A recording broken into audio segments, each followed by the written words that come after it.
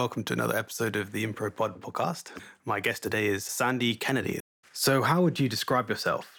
I feel more like I'm a teacher, but I am also a carer. I love human beings and I love old people, but I also love teaching young people too. All of them? Pretty much. There's always a possibility of finding the good in everyone. Okay. So I'm going to play you a piece of music.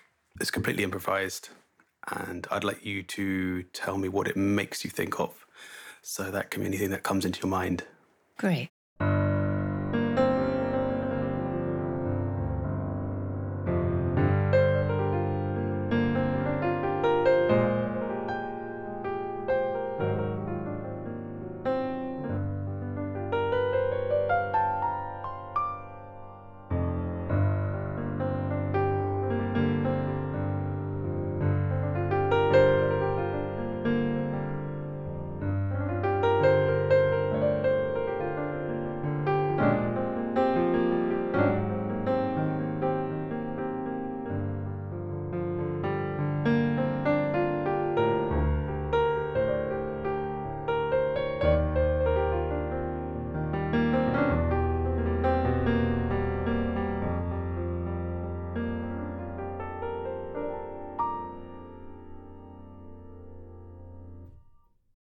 I find myself strangely on the side of the Himalayas in a rhododendron woods, every now and again glimpsing out these massive mountainscapes, beautiful, spacious, elevated feeling, then getting tangled in amongst the branches again and coming out again, these beautiful flowers of the rhododendrons. I've never been there, but that's what came to me. It's interesting how specific that is. If you don't know if you've heard Pete's podcast, he was talking about the Himalayas, climbing the mountain. I watched a video years ago by a friend in Hungary, Hungarian friend, who had been there, and maybe something of his photographic imagery came up. Okay. And he's taken pictures of the Himalayas. Videos, very atmospheric. And there's something about what I played which conjured that. Yes. Okay. And you don't remember the soundtrack to these videos? There wasn't one, it was silent. Oh, okay. Interesting. And rhododendron specifically. Where I went to school were lots of big rhododendron bushes that we used to play in and amongst. So I do have that experience of my own, but this was very specifically in the Himalayas. I've also read books of people who walked in them, so I have an internal picture. So I'd like you to tell me a story of some kind. Give me anything you like, something that happened to you. What I'm going to do is I'm going to break down the story into sections and improvise a soundtrack to it. Many years ago in Johannesburg, the father of my children took me on a job he had to Bishop Desmond Tutu's house in Soweto. His son was getting married and he wanted some new tarmac driveway and fibrocrete fencing, which is what my then partner was selling. So we went to his house and knocked on the door, and the servant let us in. And his wife was sprawled out in traditional African dress with a glass of wine on her hand, like a beautiful portrait, and said, "Welcome, welcome." This was in the days of apartheid still. My brother-in-law was there too, and he sat down in this very smart chair. And the wife said, "Oh, you be careful. That is Desmond Tutu's chair. You do not sit in there." So he said, "Oh, I'll stay here until he comes then." Oh, okay. There was this music of Miles Davis playing, and the servant ran out with the slippers and brought in Desmond Tutu from his internal garage. And he came in, and Liam had got off the chair by then, and Desmond sat down and he said, "Who's been sitting in my chair?" It was great fun. Anyway, we had a lovely, fun meeting despite the business. That was my memory. And what was this place like where he lived? Soweto is full of single-story concrete, very basic bungalows. So Desmond Tutu's house was pretty much like that. All the windows had bars on them. His were curly and decorated. He had great big external gates that closed. So there's a little bit of an internal courtyard. It was basic, but well turned out. Can you tell me a bit about what Soweto was like? I had worked there with a friend who had a project helping educate people into growing their own vegetables and how simple that could be for them, so they didn't have to depend so much on buying food. I was white. Everybody else was black, pretty much. I was looked at as a curiosity, but also with a little bit of suspicion. Every Monday morning you'd come in, there'd be trucks taking out dead bodies from fights over the weekend, tribal fights mostly. A lot of the people who lived there were set into different job types because you couldn't mix the tribes. So all the vendor did the rubbish collection, as far as I remember. I really learnt the meaning of fear there, not being afraid of anybody so much as just fear as an element that lived very strongly going on all the time. And there was a certain amount of shame and guilt being white as well. There was nothing I could do about it. It was interesting. Okay, so I'm going to try and get a sense of the vibe of the place. Nothing's happening. And then you go to this guy's house, try and get some miles in there. And then the chair, we'll see how that goes.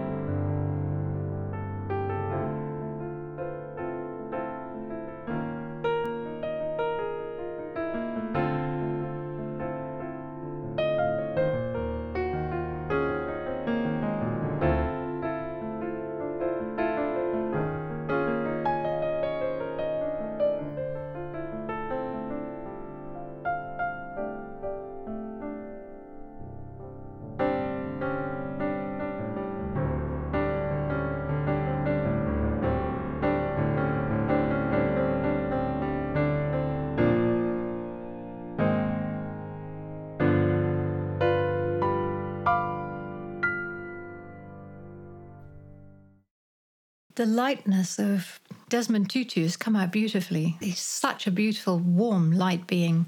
And my optimism and the beauty and the lightness of the Africans too. And then came the darkness and the tension that also lives there. Could have been even more dark and tense, this sort of deep underlying sounds. The last time my then husband was there, he looked behind him, saw a mob chasing after him. He drove off really quickly. He saw massive flames right behind his car. They'd thrown a petrol bomb after him, and he'd just missed him. That was the last time he went there. Did you get the sense of Miles Davis coming through? Yes. I didn't actually listen to a lot of Miles, but I have an uneducated idea of what he's done. I definitely brought an atmosphere into that moment.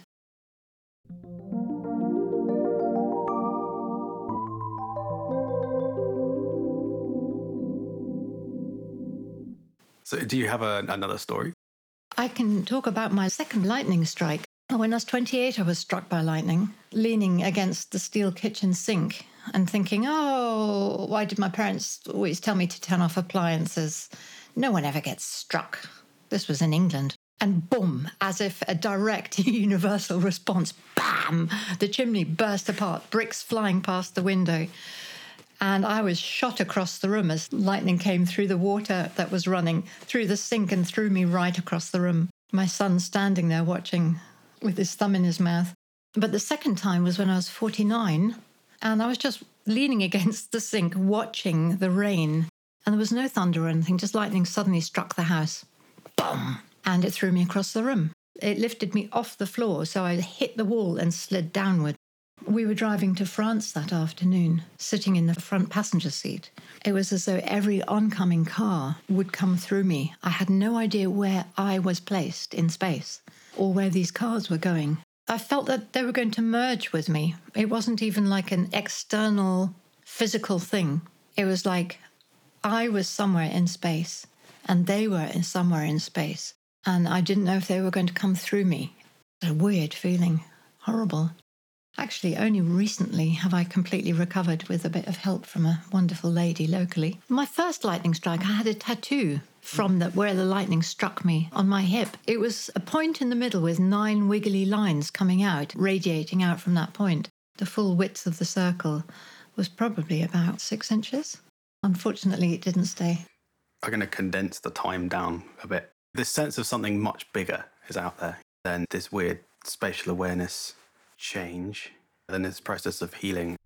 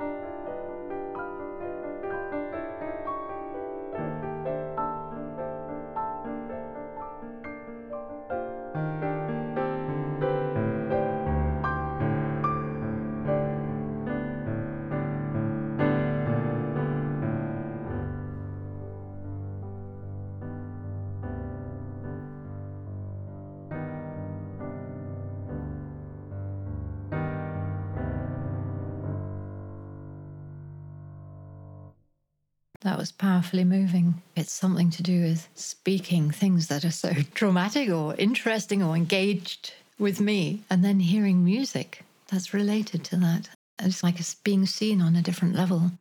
I could hear the raindrops.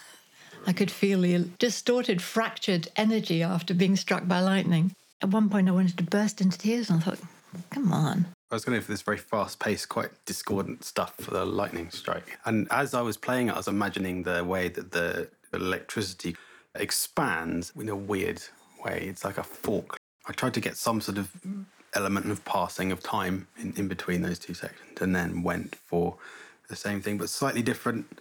Imagine you're in a different space. Different things are happening in your life. This really quite heavy but discordant descending pattern. It brought up just how discoordinated I felt, and yet had to carry on and identify as Sandy, the teacher, and carry on being that person, and yet had all of this disparate energy flying about in me.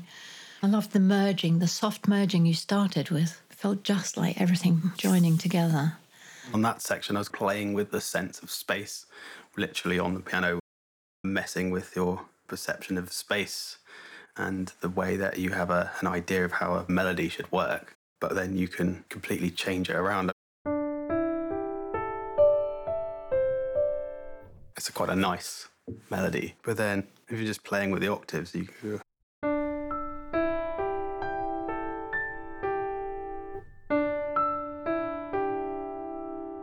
And then add some discordance in there, just slowly making it weirder.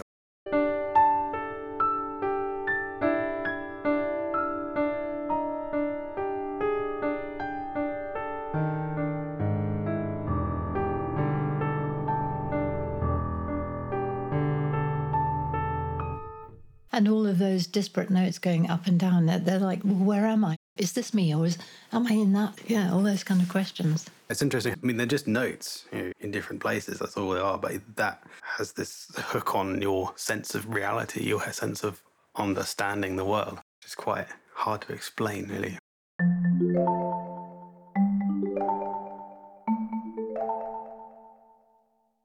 So what did you get out of this podcast? It's really interesting to talk about these things, but also then the questions you ask bring me into a place of surprise. I'm talking about things that I haven't thought about before.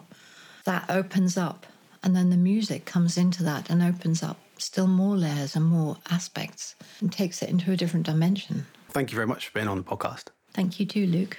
Join us next time for another episode of ImproPod. Thanks for listening.